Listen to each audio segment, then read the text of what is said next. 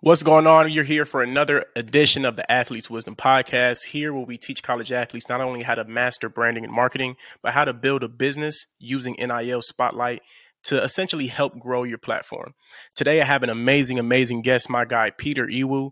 Now, before I introduce him, I always stress the importance of building relationships and, networking, right? And how I met Peter was essentially I met him at the Black Sports Business Symposium. And then from there, we just kicked off immediately. This guy, he has so many titles. It's ridiculous. He has so many different businesses.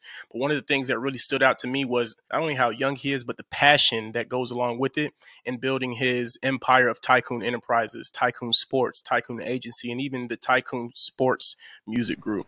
So what's going on, Peter? How you doing today, bro? I'm doing great, man. I appreciate the introduction, man. I'm excited to be here in the midst of the greats, man. Hey, man, look, two goats on the way up, honestly. Yes, but so before we really get into everything, I do want for the audience who isn't familiar with you, I do just kind of want you to give a quick synopsis of kind of like your background story, how you were able to kind of start and then get to where you are today. Yeah, so as mentioned, I'm Peter Iwuh, the CEO and founder of Tycoon Enterprise. We're a Black-owned conglomerate company, comprises of a few different businesses, music, sports, real estate, just to name some of the few, and then just marketing overall for brands and creators. And, we just try to say that we like providing solutions from all angles for all industries, all businesses, all creators, etc. In a very short form, I essentially started Tycoon because I didn't, have any way into the entertainment industry when I graduated high school. I knew I wanted to work in the entertainment industry, but I wasn't able to get into it. I had a low GPA, terrible SAT. So it was kind of like little to no hope at the time of, my career, but I just knew that I really wanted to get into it. Tycoon was like a platform that I just started for myself and a couple people who were interested in the industry to kind of just, come under and be like, all right, this is a group of kids trying to get into this entertainment industry. So, we started it back in 2018. When I graduated high school, and then when I went to college at Morgan State University, I definitely leveraged the network community, both of Baltimore, of the students, of the people who are in the higher ups to really leverage and grow Tycoon to where it is today, both on and off campus. But yeah. I like it. And I know that I asked you earlier which one came first, and you essentially told me the sports music group came first. But what essentially had you add on the sports side to Tycoon? Yeah, when I was at Morgan State, I definitely came across a lot of student athletes who,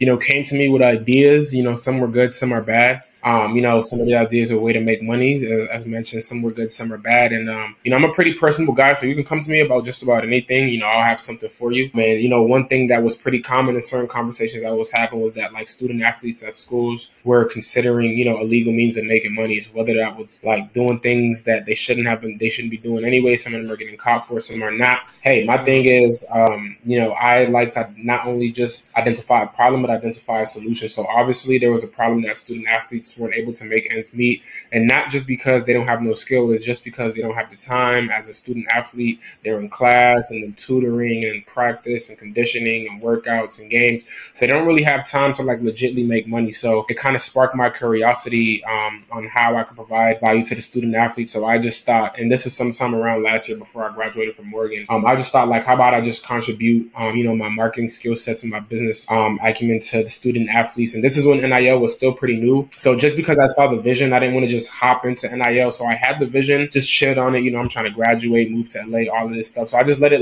marinate for a little bit. While that was going on, I was just doing some market research, understanding exactly, what NIL companies are starting, what's already in the market, which ones are starting, failing, just to get a good analysis of, what was out there. And then drawing closer to December, January, I just noticed, it was a lot of great companies, a lot of great resources, out there for students and athletic departments for, NIL maximization, but they weren't people who looked like me and you. So once I noticed that, it was you know what, I need to start this, because it's a lot of NIL stuff. Don't get it twisted, but it wasn't led by anybody, not only who looked like me and you, but who could relate to the student athletes more. As a young guy, graduated from college, I know what it's like when life stuff happens. I know what it's like, when they have homework to do and they have to, chill on some of the stuff that we talked about, and really we could just kick it. Me and the athletes, we just hop on FaceTime and get business done. It doesn't have to be a suit or deal, a suit and tie deal every single time. We could just have a mutual cordial conversation and still get the business done. So they know that if it comes to business, we'll get it done. But we can have fun doing it. We can relax doing it.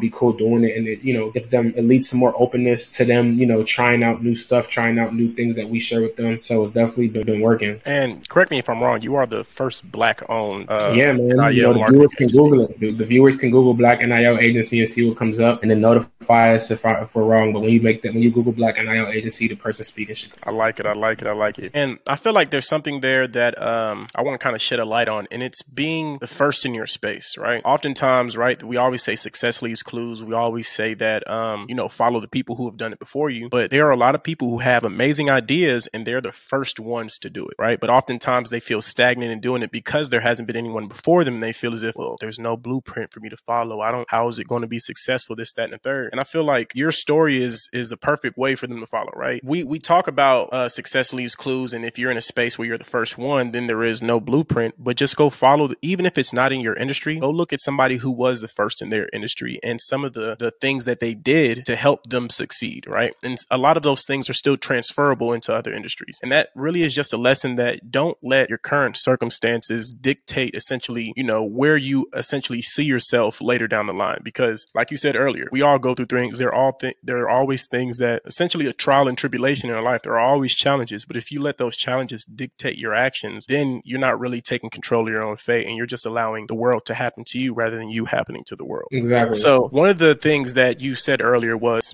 coming out of school and when you first started your first company, that you wanted to get into the marketing agency in the marketing world. But because of where you felt as if you came from and how you had performed in school, you felt that wasn't a strong possibility. And I know we've spoken a lot, and I know a decent amount of your journey. But one thing I did learn was that you were actually you're a talent acquisition. You did talent acquisition for Disney. So how did that originally come about, and how was that experience for you? And how did that also help you in your business? Yeah, for sure, man. I'm one who, funny enough, like, even though I'm an entrepreneur and I've been running my business since 2018, I've had 7 corporate internships.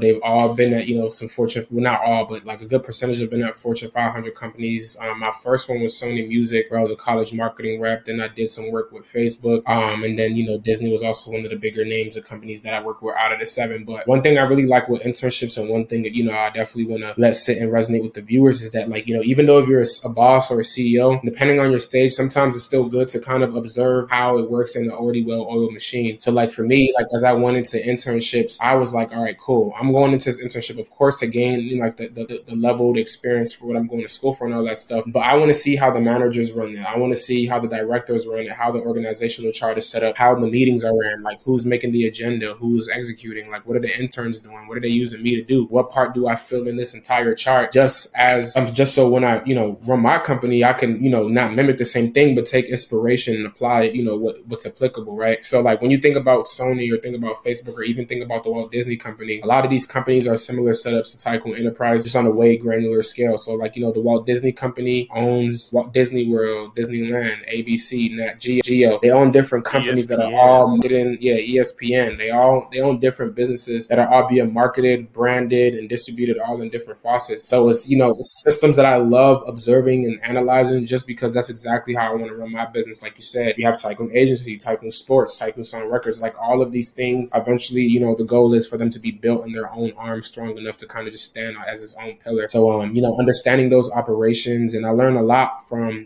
my manager specifically at Disney when it comes to just like, educating your intern or educating the person that reports to you on the material that you need them to do, making sure they're comfortable, making sure they know that no questions are stupid questions, making sure that you all are having some sort of weekly touch meeting, like even how he guided me through sending emails to certain key people and making sure that like I wasn't looking crazy in the emails, because at the end of the day, I represented not only him, but the company as well. So he did his due diligence to make sure that I was, as close to sharp as him. So those things, as little as they may sound, really play a huge role in how we operate in our team. For me, even though we have managers across the different departments within our team, I'm still on all of the meetings, just listening, just so the team feels supported, trying to have one-on-one meetings with everybody, understand their career goals, align their experience to attain that. And, those are the type of things I learned from these corporations, And I feel like one of the key things that you didn't say directly in there was essentially you're able to learn a lot of the systems that these businesses have, right? We always look at how amazing these companies are doing and the things that they do in light, but we don't see a lot of the things that they do behind the scenes and behind closed doors and in the shadows, right? Every successful business, no matter the industry that you all see in the world, they have impeccable systems behind it that help it go, right? Amazon is a perfect example. When you order from Amazon, right, you don't hit a person up and say, hey, show me the list of products that you all have. And then, oh, let me get this. And then they physically put your order in and then they send it. No, they have systems. They have certain things that are automated and then certain automations, which are two different things that they have in place in that company to where when you hit buy, it's automatically sent to all the necessary people, all the necessary systems. So it's automatically boom. All right. They said they wanted this. We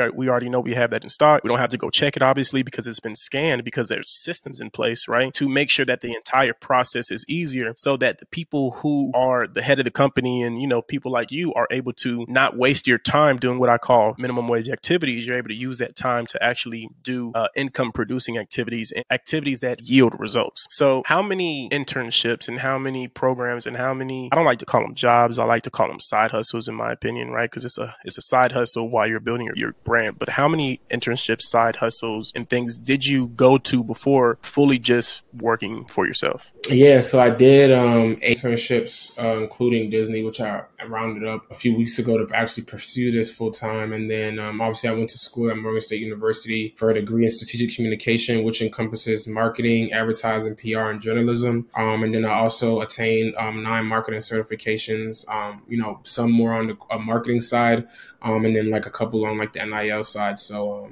yeah, we definitely try to be as knowledgeable as we can and experienced as we can, just so like I can speak confidently, speak from experience, and even be confident in myself to kind of get things moving on the business side of things. So kind of go into some of those NIL certifications, right? Like where did you go to get? Now this is more of a selfish question for me. I'm just going to be honest, but I do hope that the audience is still able to take advantage of this. Where did you go to get some of those NIL certifications? And correct me if I'm wrong, you're a NIL sports agent, correct? Yeah, I mean, technically, yeah. There is no they haven't made it like official, but like if there was any if there was a role that was titled like an NIL sports agent, like I essentially would definitely fall under that category. And where were you able to get a lot of these certifications at and things of that nature? Yeah, I got mine from Front Office Sports. They have a collaboration with Meta right now where there is actually a free NIL marketing certification program.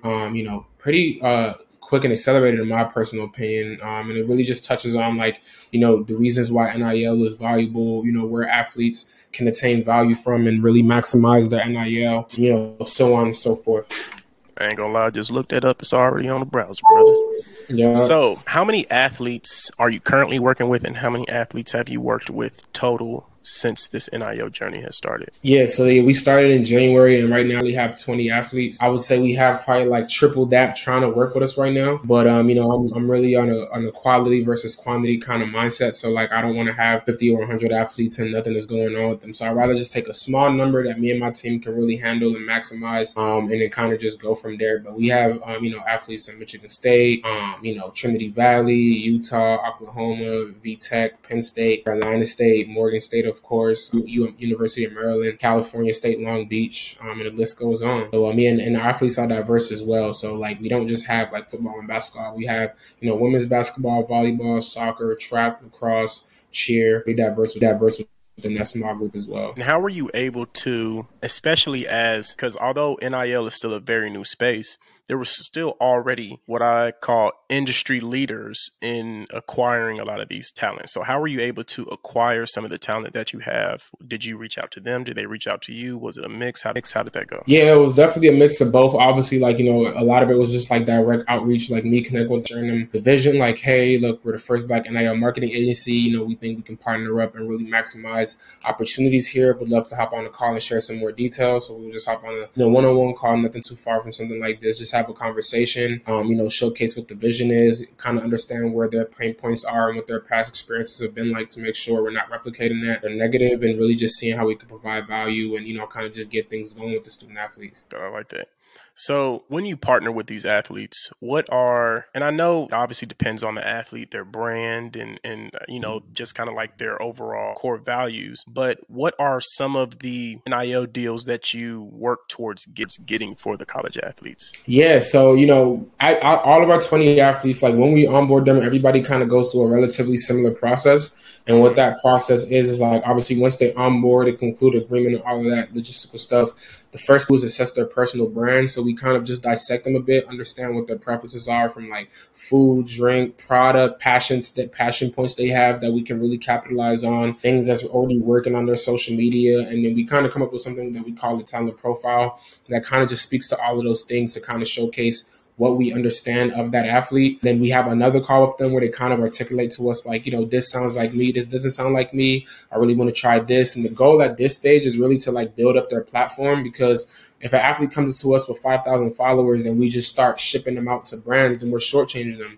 How about you come to us with 4,000 or 5,000 followers, we try to go you to 7,000, 8,000, probably 10,000 followers, and then we're in a better position to negotiate. And this is a better, energy put out on both of our sides, and it kind of shows that collaboration. So the athlete works as well, and then we work as well. So we're not looking, for athletes who just think they're going to come to our agency and just become like the king of NIL, you know what I'm saying, and have all the deals in the world. So, we're really big on brand building, making sure that we're implementing content strategies, making sure each and every athlete is showing some sort of sign of growth before we move them to the next phase of really focusing on brand partnerships. But, in the good thing for the athletes, which we also stress, is that like in the stage of the personal brand building, like, brands come to us. We have a lot of opportunities that are inbound that we share with the athletes that we're able to, use as just like practice, I would call it, or test runs, or just kind of get them familiar with the idea of brand partnerships, all in the process of, building that personal brand in preparation for like the actual rigid, personal brand partnership building stage or alignment stage or whatever you may call it. So when it comes down to after you complete all of those necessary steps and you are able to properly assess that particular athlete, how do you then go about actually getting them the NIL deals? Do you already have existing partnerships? Do you reach out to companies for new partnerships? How does that go?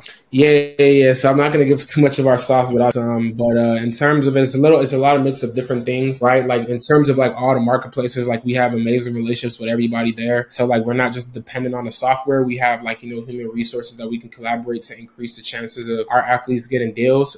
Shout out to Marketplace, Mogul, Icon Source. Those are pretty dope guys over there that we have relationships with. Gradually building some with just about everybody. And that's the thing. We're not coming here to be competitors with anybody in the current space. We're in a position where we come in and partner up. So that's what we're doing with a lot of these marketplaces. Outside of that, like, we definitely are actively building relationships with brands who the athletes are signifying interest in partnering with, and, building those relationships over, spans of time to really just get that to execution phase. Okay.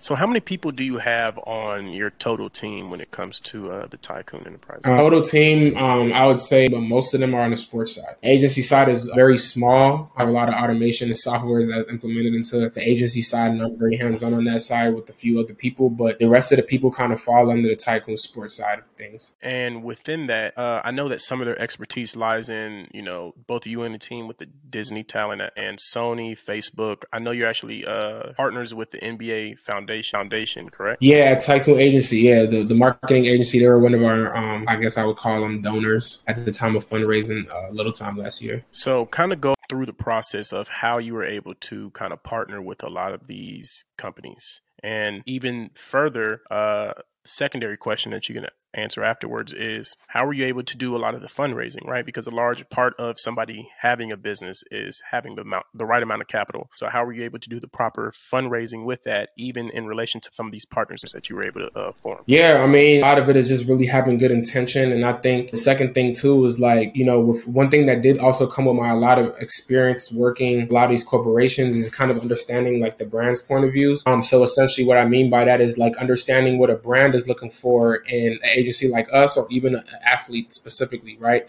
So, in a course of my experiences, I actually worked at a PR agency that was responsible for, influencer marketing for travel destinations. And so in that role, I was vetting influencers, communicating with their agencies on behalf of the agency, and really aligning partnerships with, the correct influencers. So from that experience, I kind of have a bit more of a better understanding of what brands are looking for, even though I'm on the athlete side. So I'm able to kind of come in and speak to the brand in their language, and then, come with the athlete's best interest and kind of meet that middle ground there, which I think plays a huge role in the partnerships. And, I think, again, a lot of people are just buying into the vision. Like I said, being the first Black-owned NIL marketing agency who is coming in and not trying to compete against everybody, but just work with everybody is something that's very appealing and is, quite intentional when we reach out to brands and, talk about how we would like to work, because we know that like they could technically be competitors. However, we want to come from a different lens and collaborate. And I think that's really getting us on the good side of brands and, landing us different things. And then also just us having a diverse pool of athletes. So like I said,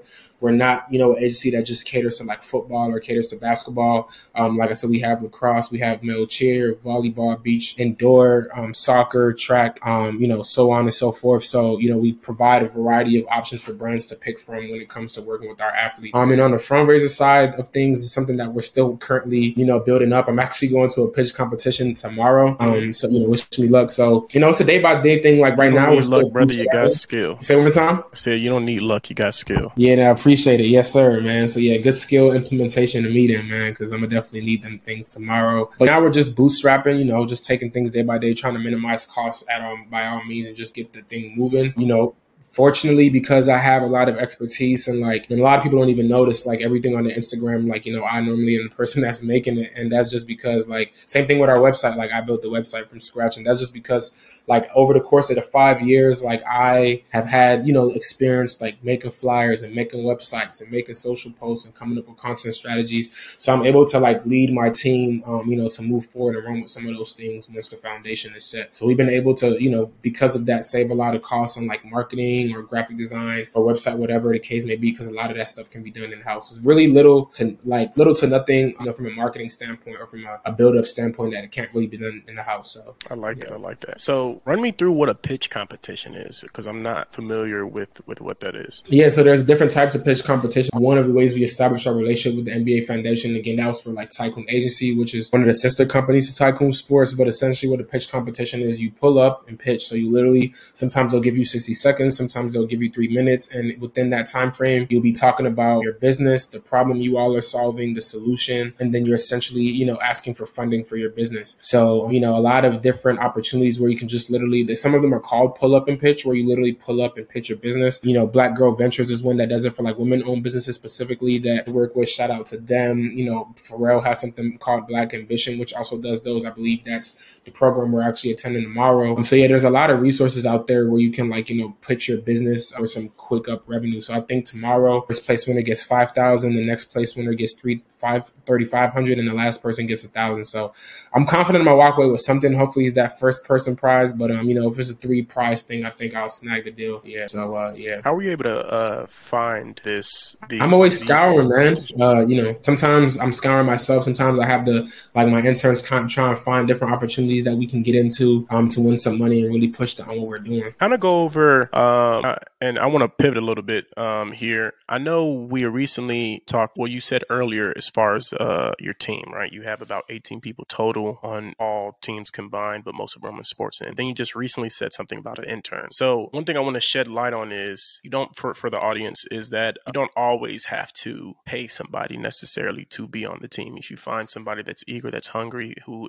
needs to learn a bit more in the space, you can obviously use them. But me personally, I haven't had the opportunity and the blessing to use an intern, and that's mainly just because I have limited knowledge on how that works. So just kind of run through for the people who are watching and for myself, how you kind of were able to obtain some of your interns and the process on how that went. I think the first thing to start off at as a business owner is to write. What I do is write down everything that goes into your company. If you're doing outreach, if you're doing strategy, if you're doing social media design, if you're doing websites, if you're taking calls, if you're responding to emails, if you're coming up with ideas, if you're making executive decisions, if you're scheduling meetings. Like write down every single thing you do and then start sifting it out to a person. So what I did is I wrote down everything I did. I wrote down intern 1, intern 2, and then I just started aligning a position to an intern. And that way I was effectively creating a position that reduced what was taking up my time. So a lot of people just hear social media intern, and social media is nothing that's even taking up time in the business right now, / maybe needed at a stage of a business, and they just get a social media intern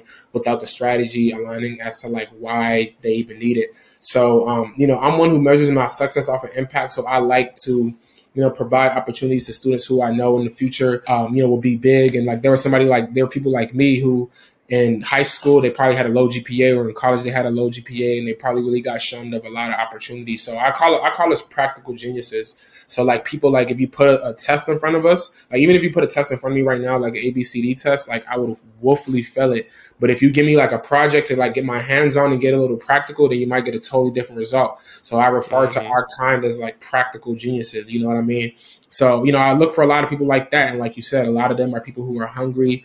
They're people who save costs because compensation is not a big thing. But for me, I'm pretty transparent. Like when I speak with people, I'm like, look, we're at a stage of a company where we don't have the funds to even pay myself, pay you. This is something that is really for people who see the vision. Kind of just lay the ground flat, like, yo, like this is what it is. You want to get with the team, join us. If not, then, no hard feelings, man. So I think the transparency on that side as well also plays a role. But then when people get in and then see what we're working on and see what we're doing, and kind of see the potential that it has, it motivates them. Where do you normally post a lot of these postings at for your interns, or even for, if you're looking for a job position? Was it on social LinkedIn. media? Do you post it on? Yeah. So obviously, like social media, LinkedIn, things to like school advisors, school teachers, professors who like speak to these students on a daily basis, or other credible sources that students go to look for information. So as a recent college grad myself, we know like all of the top 9 to 10 platforms that students are looking to internships at, from a credible standpoint. So we're uploading there, and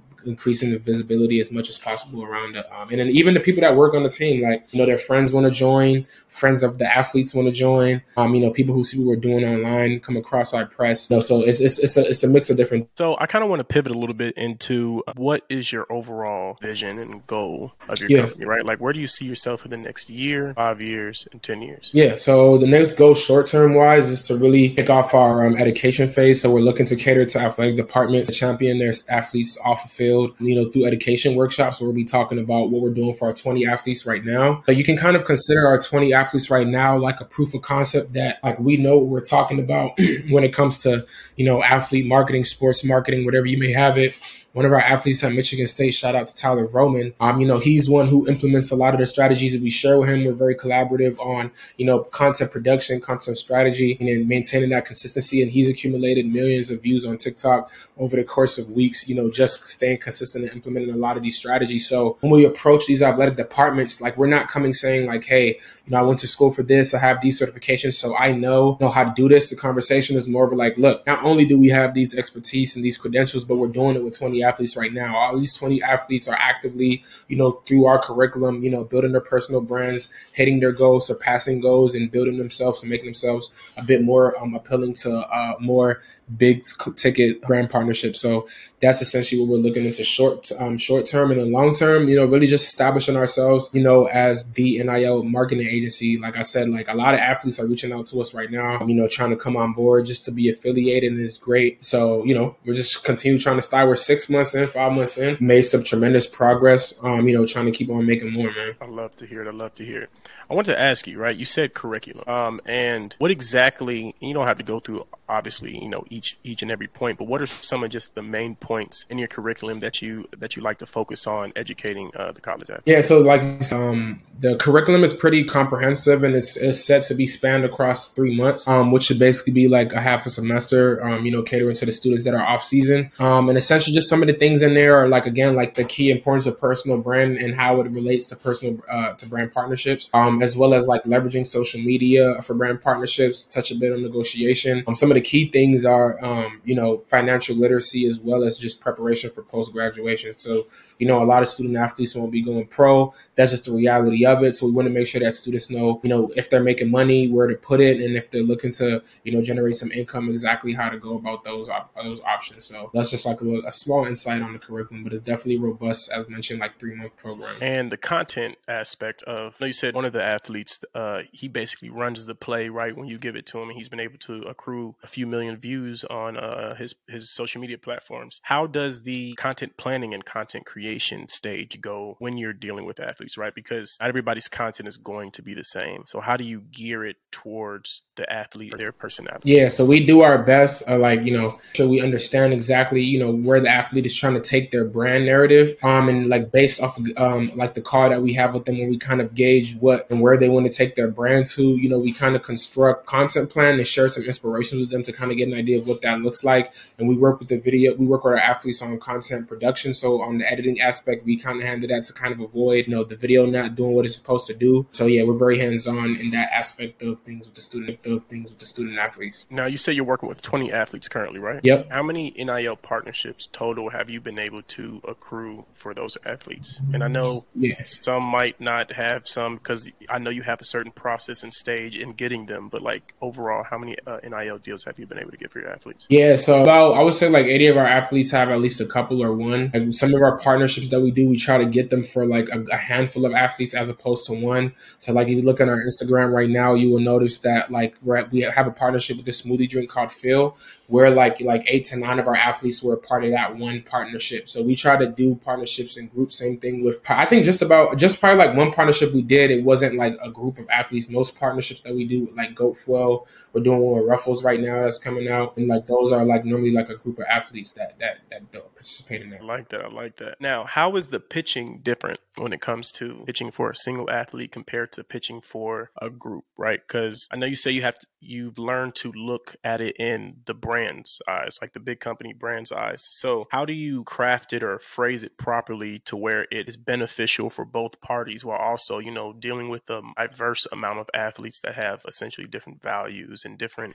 goals in their career? Yeah, I think when you're trying to pitch one specific athlete, it has to be a good one.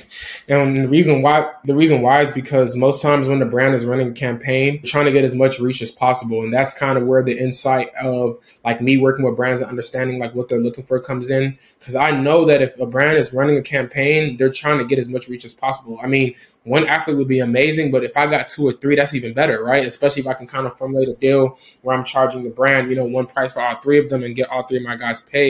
Then, now we're talking, right? And then now, with those 3 people, this person might have 5,000 followers, this person might have 10,000 followers. We have an athlete with 200,000.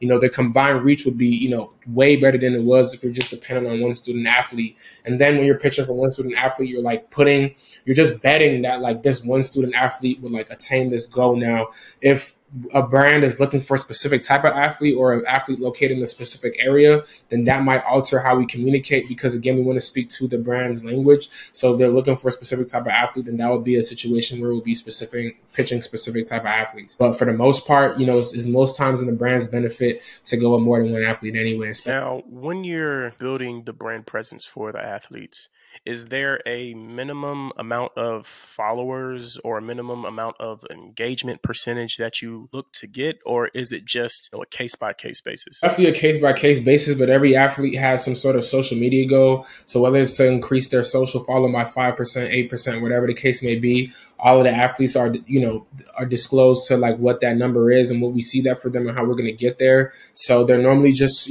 small growth increments for ourselves, more realistic for ourselves and the athlete. So let's just say there's an athlete who isn't comfortable and doesn't write content, right? They don't have too much of a brand presence, but that their personality and who they are is good for the company. How do you go about building that, and how do you let that athlete know that this, because a lot of people are used to in our society quick results. Like they get it instantly, right? So how do you let somebody like that know that it's a long-term play, and then not only letting them know that, but make sure that they are patient, right? Because you can let somebody know they can be all for it in the beginning, but then once, they start going through it, they start going through some of the challenges, they got some of the things don't work out the way they want to, they get a little bit discouraged. How do you keep the morale up, and how do you make sure they understand that it's a marathon and not a sprint? Yeah, I mean, I think there's a few different ways. What was the thing off the top of my head? I think the first thing is understanding what those challenges are. So like you said, if you're an athlete who has the potential to be doing well on social and that's not happening, like why is that? Most times the reason why athletes are not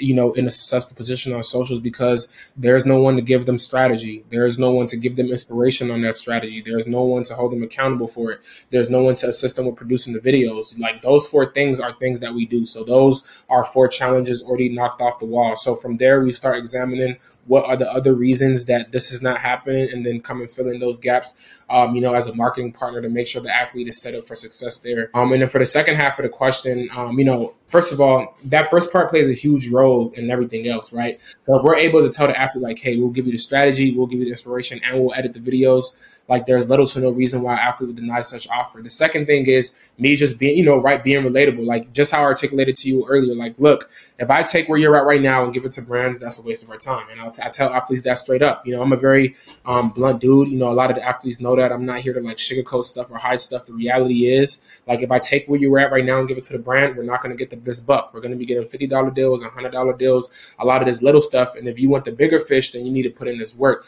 And good things don't come easy. And we make sure, again, like these athletes know that.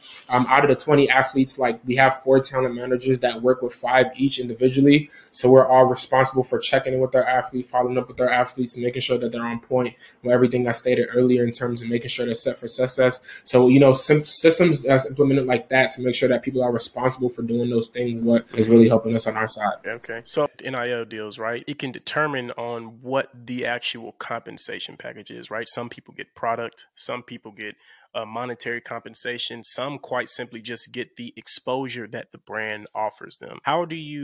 What kind of deals do you mainly try to go for, or are you still open and pretty versatile to all of the different options? I know that there are many different types of NIL deals out there. What kind of deals are you mainly geared towards getting for your college athletes? Yeah, man. So, as a startup company, we have to have some proof of concept, so we can't be too picky. And at the end of the day, it's back down to the athlete, right? So obviously, like, I want the biggest deals possible, but then it kind of just comes down to the athlete. Like, do they resonate with this brand? Do they resonate with this product? Do they use the product? Like, is this something that, can organically fit? And then, based off of those factors, that determines like what brands we work with and how we work with them. But again, for most parts, we're normally just shooting an opportunity over to the athlete. Like, hey, like this is what's going on. It's for a free product, or it's for this, it's for that much. Do you want to do it? Yes, no. And then if so, we move forward, and if not, we pass on it. So I have a 2-part question. First part, a bit more personal. So if you don't want to disclose the information, that is 100% fine. What's the largest amount you've gotten an athlete or a group of athlete in one deal? Yeah, just because of the agreements we signed with the athletes, that I believe that remains confidential, just in respect to the athlete. Hey, that's perfectly fine. That's perfectly fine. Are you able to give a gauge on what brands are willing to offer athletes? Brands are looking to offer athletes anywhere from free product all the way up to like $5,000, and sometimes the free products might have value of even $500,000. I'm pretty sure everybody knows about Angela Reese, who got a whole car, Mercedes-Benz. So like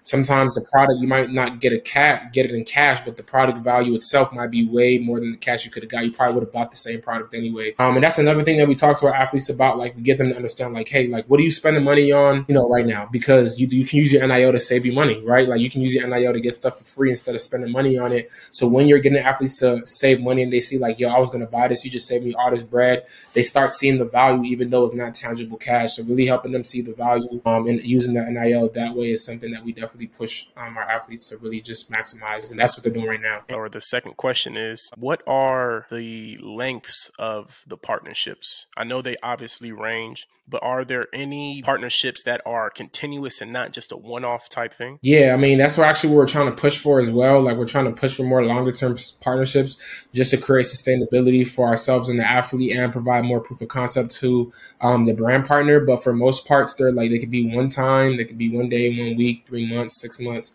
They all definitely depend on what the brand is trying to do. And as a business owner, how are you able to take care of yourself and your team, right? Because obviously you're able to get athletes numerous amount of deals, but how are you able to make sure that your company and your team is well taken care of throughout this process as well? Yeah, so that's we're planning to expand into that education piece. Cater to the athletic departments. We definitely see that as as a top notch revenue generator for the agency. Moving forward once we start rolling that out. So I want to open the floor to have you just give any extra piece of advice that I haven't asked you. Right, if there's a college athlete looking right now, and there's one thing that they're able to take away from this entire conversation, this entire podcast, what would it be? I would say focus on that brand. And the reason why, if you're a student athlete, if there's anything that you have as a student athlete that you're going to have for the rest of your life, is going to be your brand. Your skills are eventually one day when you get older going to wear away.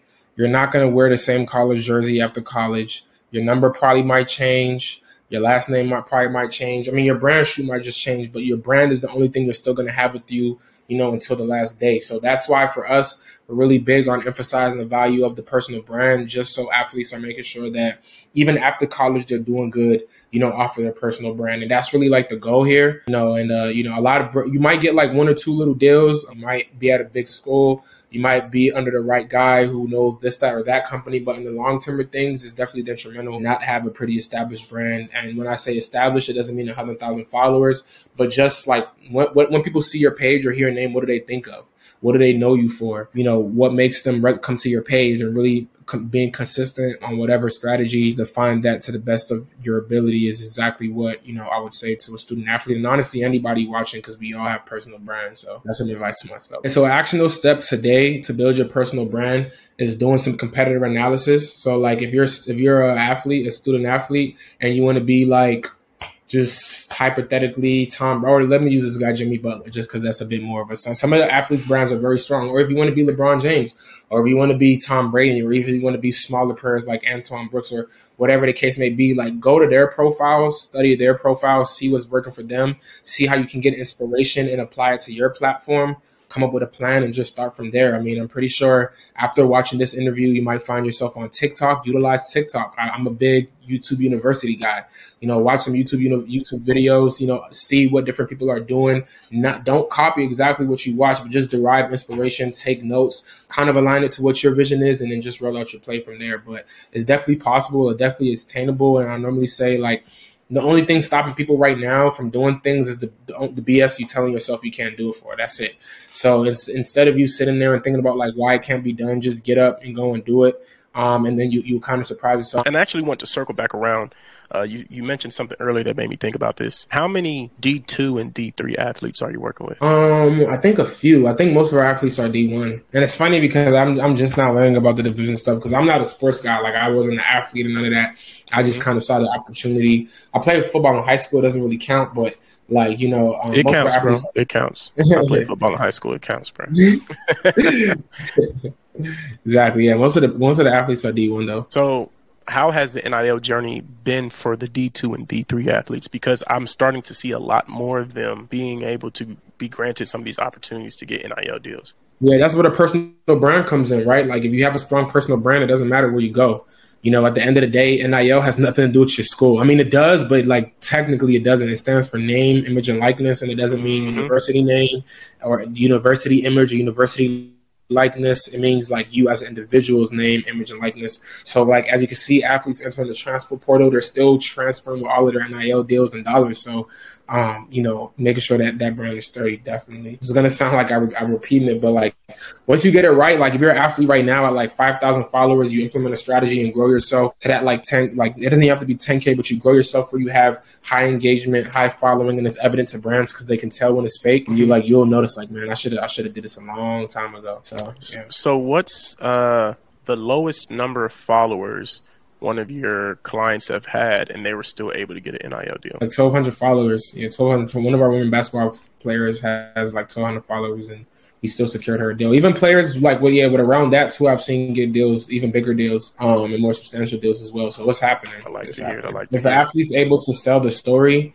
like the followers don't matter. It's because sometimes brands just want the athlete who can speak on a certain topic, or they just want the athlete who resonates with a certain topic, or they're familiar with a certain topic. They don't matter about it doesn't matter what your followers are if you genuinely have a personal brand that aligns with the goal of that campaign. So I like it. I like it. Hey, well, I appreciate you joining me today. I want to open the floor to allow you to ask me any questions, or if you happen to have any. Yeah, man. I guess I could ask you, where do you see the NIL space going in the next 2, 3, 4, 5 years? I see the NIL space being obviously it's going to get much more regulated. Definitely, there's laws coming on that already. Like they're actually going to, like how you were talking about being an NIL agent. Like they're going to exactly. I feel like I didn't even think about the agent aspect, but definitely that. But even just, I feel like they're going to put some type of soft cap. And this is the next 2 to 5 years, right? It can change it to a hard cap later down the road. But I feel like they're going to put some type of soft cap on the amount of money that some of these athletes are going to be able to make. It could be for a various number of reasons, but I would like to see them put a soft cap simply because I want more of the athletes who aren't getting a lot of the money to be able to get more money, right? So I feel like people are going to put a soft cap just so, obviously the big institutions can make more money. And then I feel like some people will attempt to put a soft cap simply because they're like, okay, you have all these D1 and these top players from these top schools getting a lot of these big name brand deals, but that's where 95% of the money is going. Let's distribute it and put, okay, if there's going to be $100 million spent in NIL this year, let's say 60% of that or 65% of that can go to D1, and then the rest need to go to D2, D3, and other HBCU schools. So it's more diverse. So everybody can essentially take a part in it rather than, all of the money going to one player in one school. You feel what I'm saying? So I feel like that's one of the regulations that I do see coming down the line. For the reasons that I said, maybe not, but I do feel like they'll put some type of cap on it. Because, I want to say it was Deion Sanders who said this. I can't really remember. But he said, how do you think it's going to be when there's a player on the team that's making more money than a coach, right? Yeah. Like, what kind of, now, obviously, if you are more mature as an individual, you will know that it doesn't matter how much money you make. It's a level of wisdom and understanding. But for someone who might not be as mature, right, they're going to think, well, I make more money than you, so why do I have to listen to you, right? And then that kind of deteriorates a lot of what NIL was originally placed there for, and just to kind of deteriorate the whole college athletics, which I hopefully don't want to see. For a fact, some of the athletes are going to be some athletes are making more money than their coaches right now already. Yeah. So I wonder how it's going to be to try and regulate more from the perspective of creating opportunities for elsewhere for everybody else. But we'll see how that's taken. For me, I'm one who doesn't mind change and adapting to things. So I don't think any of the upcoming regulations are going to affect us in a negative way. It might just cause 1 or 2 adjustments, but not crazy. I like it. Hey, well, thank you once again, Peter, for joining. For the people who don't already know, can you just go ahead and let them know where to find you at? I'm on LinkedIn, Peter Iwuh, and then my Instagram, I believe, is by my name, is only the number 1 Gucci P, and tap in, say what's up. Follow us on Tycoon Sports as well, TYKOON Sports. That's the URL for our website, and then the username for our Instagram as well. So check us out. I appreciate you joining, and I appreciate the audience for being able to tune into this amazing podcast. I know I've had a lot of guests on, but this is actually one that I've been trying to get on for about 2 months now. So thank you for joining, and thank you all for tuning in. If you haven't already, go ahead and follow my guy, Peter, and then go ahead and like and subscribe to this video. Leave some comments on some things that you might want to see next, and let's go.